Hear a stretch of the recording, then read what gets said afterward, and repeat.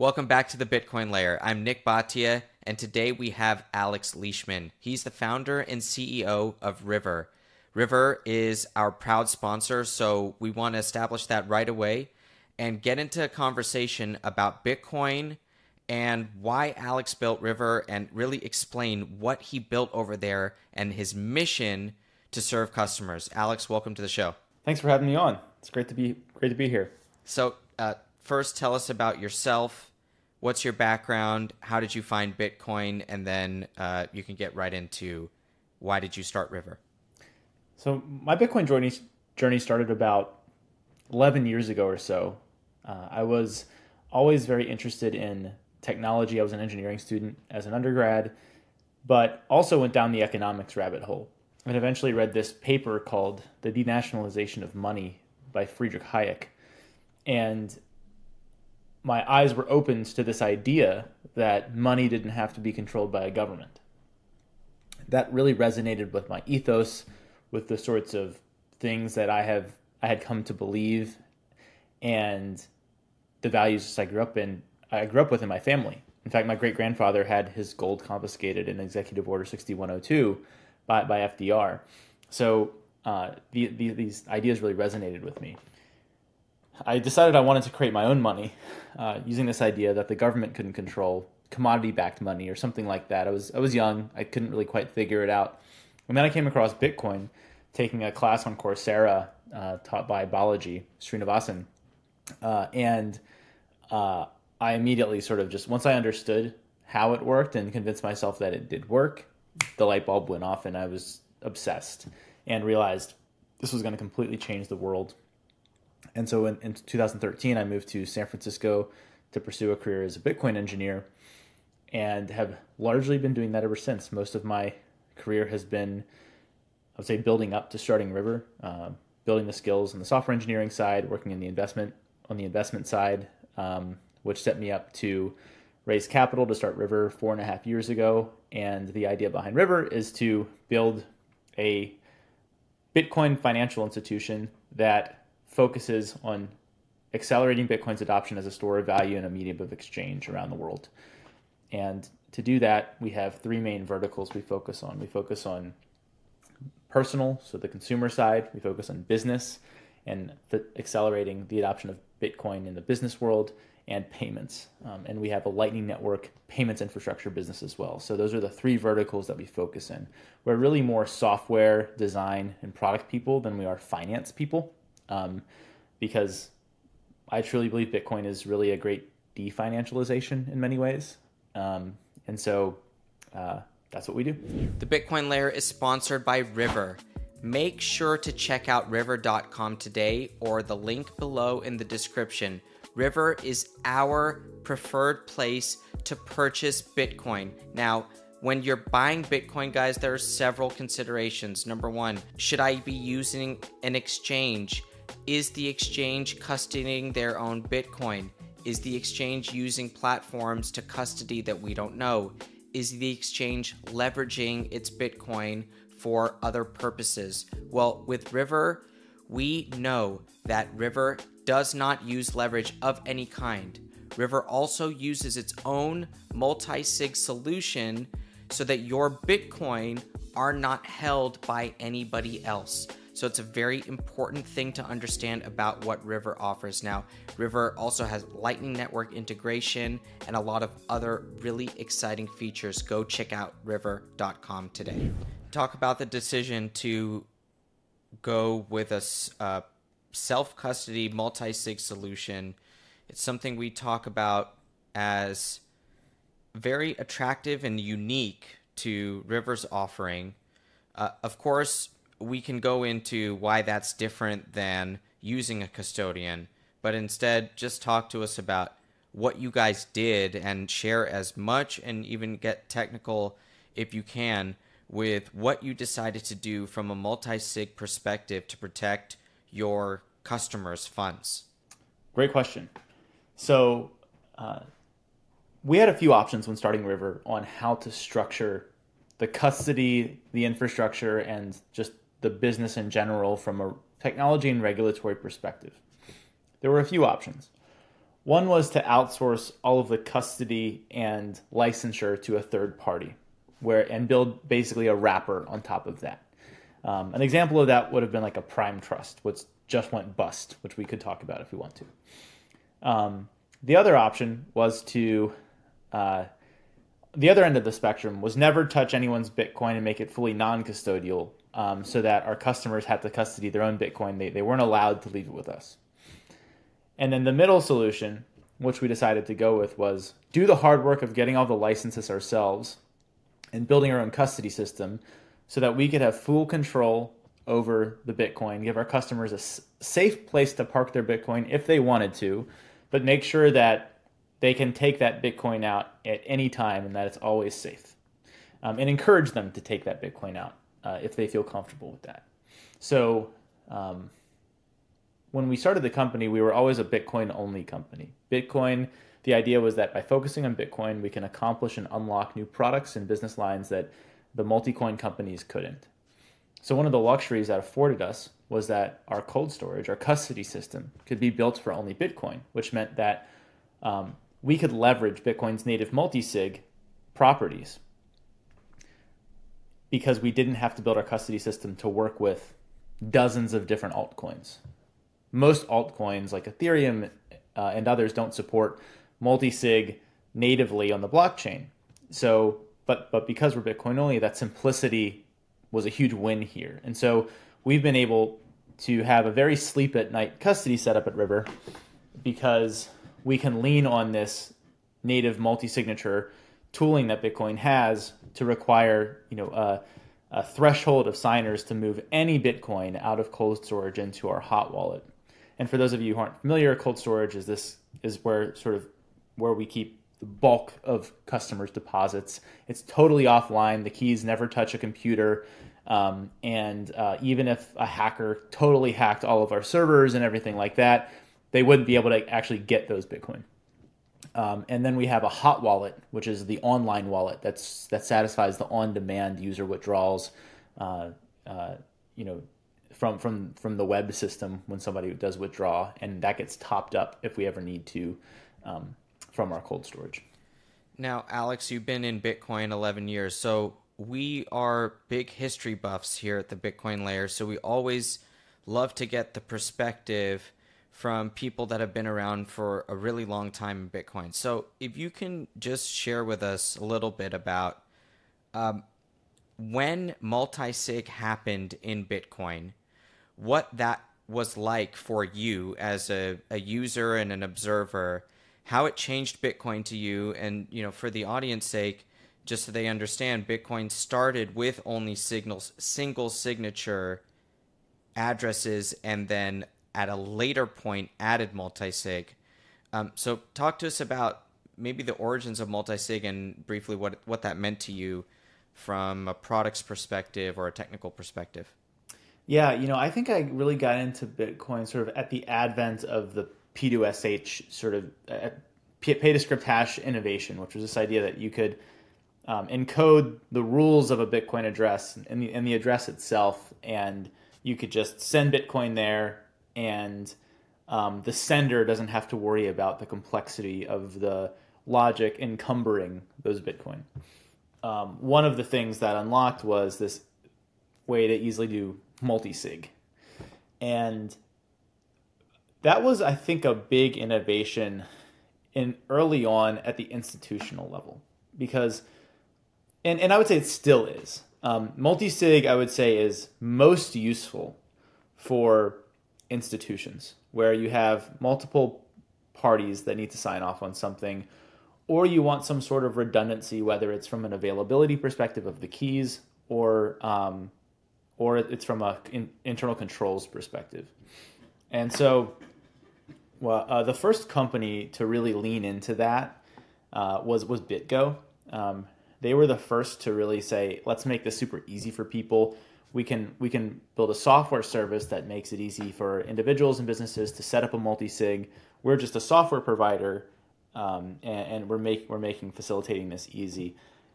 If I recall correctly, BitGo initially launched focused equally on sort of consumers and businesses, and then really ended up at the end of the day leaning heavily on the business side of things because that's really where the market opportunity was, and in many ways still is for multisig.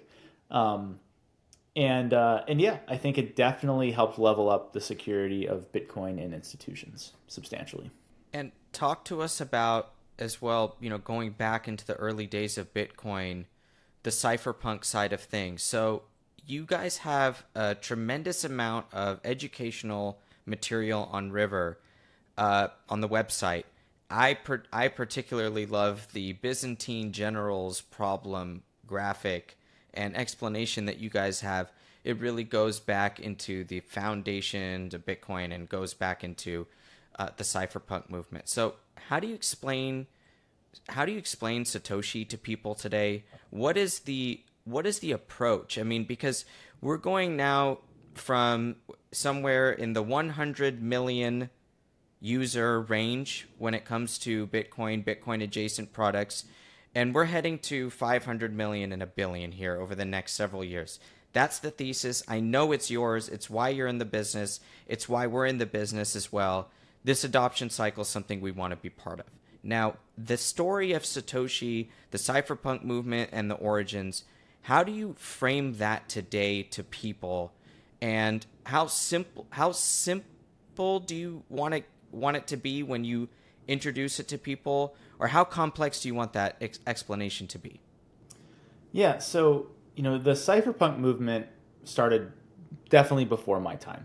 In the 80s and 90s, sort of the generation above me, really, the guys building that early internet and pushing for cryptography and fighting some of those fights around, like Phil Zimmerman, who was the creator of PGP.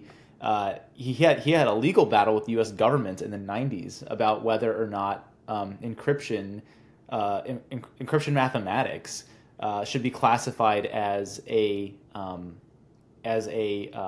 munition. National security munition, and whether exporting that violated ITAR and was sort of like a federal offense. And so those were like kind of some of these early cypherpunk battles pushing for this world where, and it had a very wide range of people, right? Everyone from Julian Assange to Phil Zimmerman. There's a lot of sort of politics intertwined in this. And out of this group of people came a lot of very interesting ideas and innovations that pushed for security and self-sovereignty as the internet came of age. There was a holy grail that people chased as they were working in the early internet that had been dreamed of, which was this idea of censorship-resistant, anonymous digital money. And that was something that people tried to take cracks at, never really quite landed. David Chaum, proposed this e-cash. There was BitGold. There were other ideas out there, but they never quite nailed it. No one quite put all the pieces together. And then one day, Satoshi, who nobody knew, who is pseudonymous, nobody knows who that is, came out of the woodwork and said, I've been working on this idea. I had to write the code before I wrote the paper to convince myself this worked. He didn't invent any new cryptography. There's no new cryptographic primitive. He's not he didn't have some mathematical breakthrough. He pieced the right ideas together in a way nobody had before to create this new system that worked. And in the early days, very few people cared. Most people were very, very skeptical, and that is no longer the case. The Bitcoin Layer is sponsored by Foundation Devices. Now, we all have talked about the dangers of letting your coins stay on an exchange. The importance of withdrawing your Bitcoin to self-custody is really part of understanding what Bitcoin is all about in the first place. Bitcoin is about avoiding centralized financial institutions, and With Foundation Devices, we are showing you guys an amazing device. It's called the Passport. And with the Passport, you can get your coins off of exchanges into custody with this beautiful, easy to use device. They also have an onboarding service that will help you get settled with your device, get comfortable with it, get to understand what it is like to actually take custody of your Bitcoin.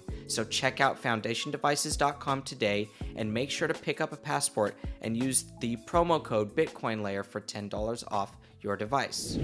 And it makes sense from a historical perspective to you that this type of introduction had to be done under an alias, and that's part of the core of my question here, is that the why the alias part needs a general consensus explanation here. And I think that it can be, I know it's nuanced, but from somebody that's been in the industry from almost the beginning of Bitcoin itself, I think that your perspective is important when we explain, because a lot of people that are new to Bitcoin are watching this channel, and people that don't understand cryptography at all, and why the innovation of cryptography was simply one of the, or a few of the building blocks of Bitcoin itself. So to touch on the anonymous nature of Satoshi, I think early on, I think a lot of people sort of kind of wondered, well, why is he anonymous? I mean, it was a cypherpunk world, so no one really questioned that. That wasn't that weird to try to be anonymous online. That was part of the ethos. But at the same time, I don't think it was as obvious as it is today about how smart of a move that was. Satoshi clearly thought this was going to be a big deal and had thought it through far enough ahead of time to realize that if he wasn't anonymous, he would be creating a lot of problems for himself and for Bitcoin. And we see the genius of that move more and more every year that goes by. Bitcoin doesn't have a human creator. It doesn't have this flawed individual attached to it. By staying anonymous, by staying hidden, he was able to free Bitcoin from the shackles of flawed humanity and elevate it to this other plane. And I think that it was incredible foresight to do that. And the timing of it was also right. You know, cryptography really went through a phase of rapid progression over the decades leading up to the 2000s. And a lot of the early cryptographic primitives were pretty bad. They're very broken now. A lot of the early hashing algorithms, a lot of the early encryption algorithms like DES, a lot of those early things were really sort of, they worked for a few years, but they were learning blocks, and they really got us to the point where we could have more permanent, long-term cryptographic primitives that we are more confident won't just be cracked in the next few years. So all the sort of pieces just converged around the right time from the technology point of view, the cryptography, the sort of computer technology perspective, and then at the same time, economically, we had this inflection point too with the 2008 crisis. Really the perfect convergence of both technology and economic chaos, and out of that, Bitcoin was born. So it's almost weirdly, there's like it almost feels prophetical. It almost feels like prophetic that this happened. And that's something that makes Bitcoin very special. Absolutely. And I wanted to give the audience an opportunity to hear some of those words. When you're talking about why it's special, it is something prophetic to see that not having the creator, or to understand the impact of what the innovation might have on people, and to understand that impact beforehand is something special. It can be characterized with words like prophetic, and it is okay to embrace that side of Bitcoin as we evolve here into year 15 and beyond. Alex, talk to us now about Lightning.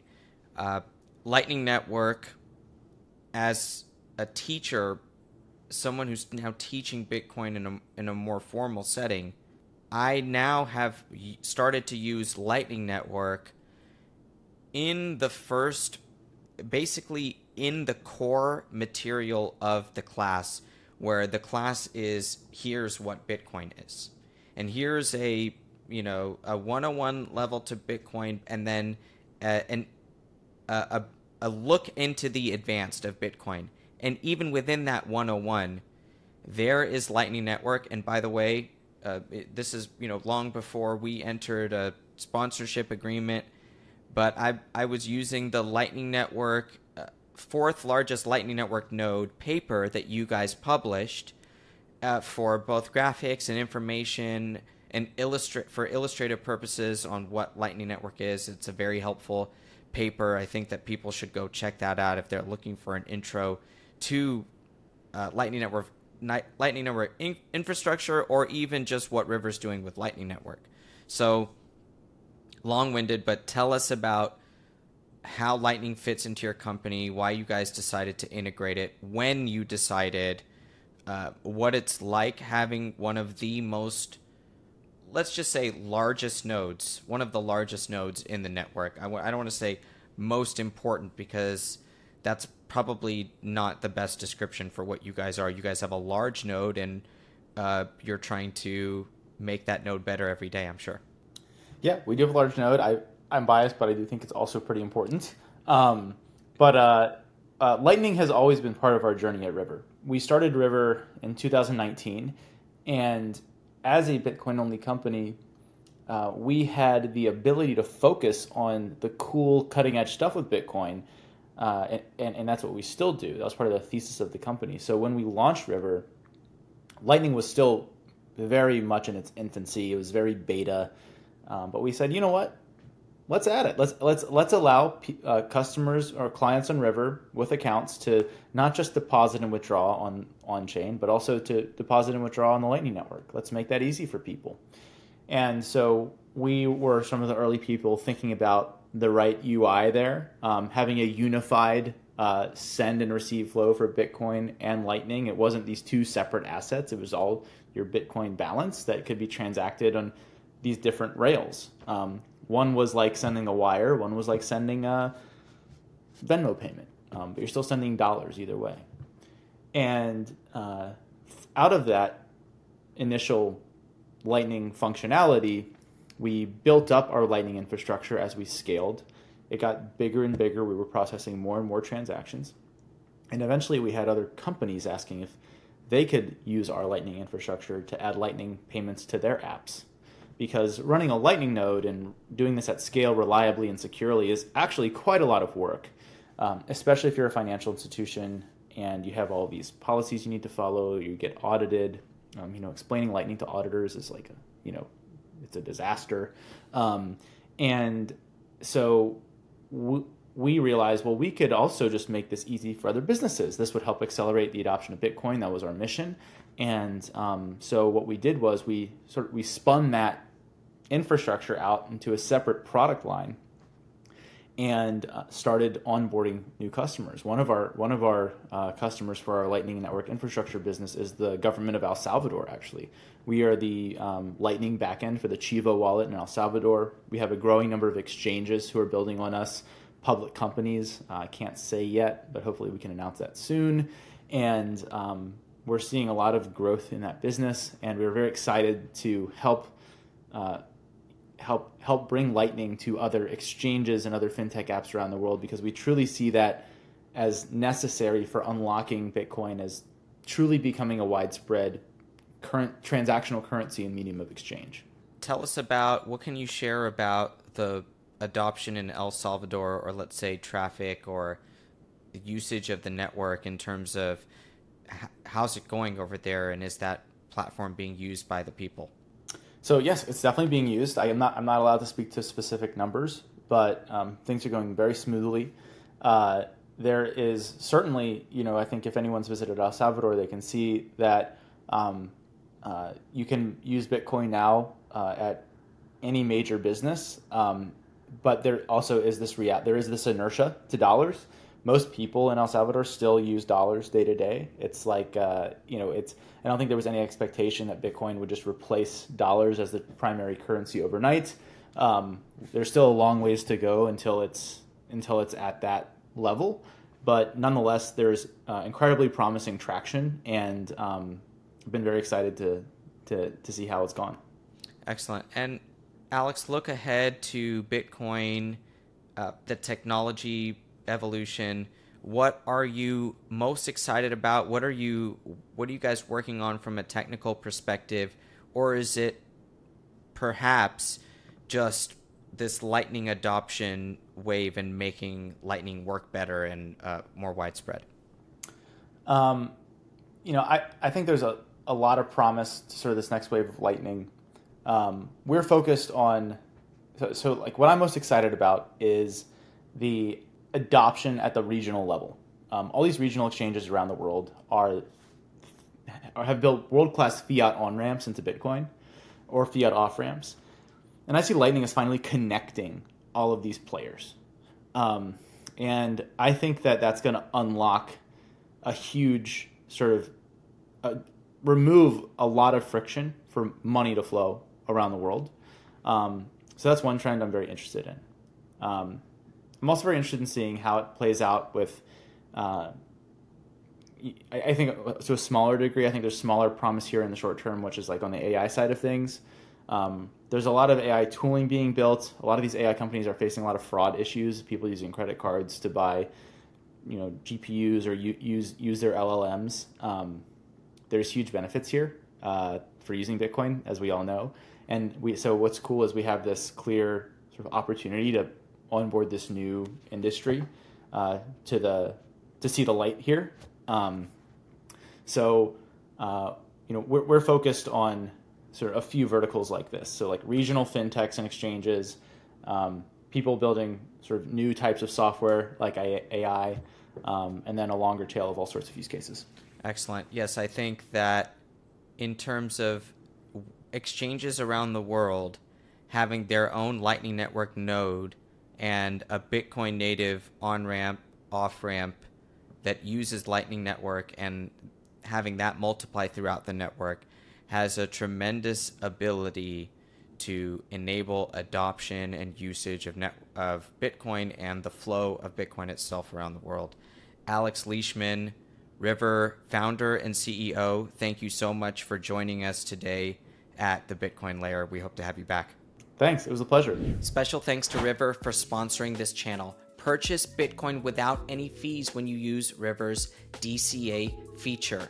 River has become our trusted source of accessing the Bitcoin market because they don't use any third-party custodians. This is a very, very important thing to understand. River is not using another company to store the Bitcoin for them.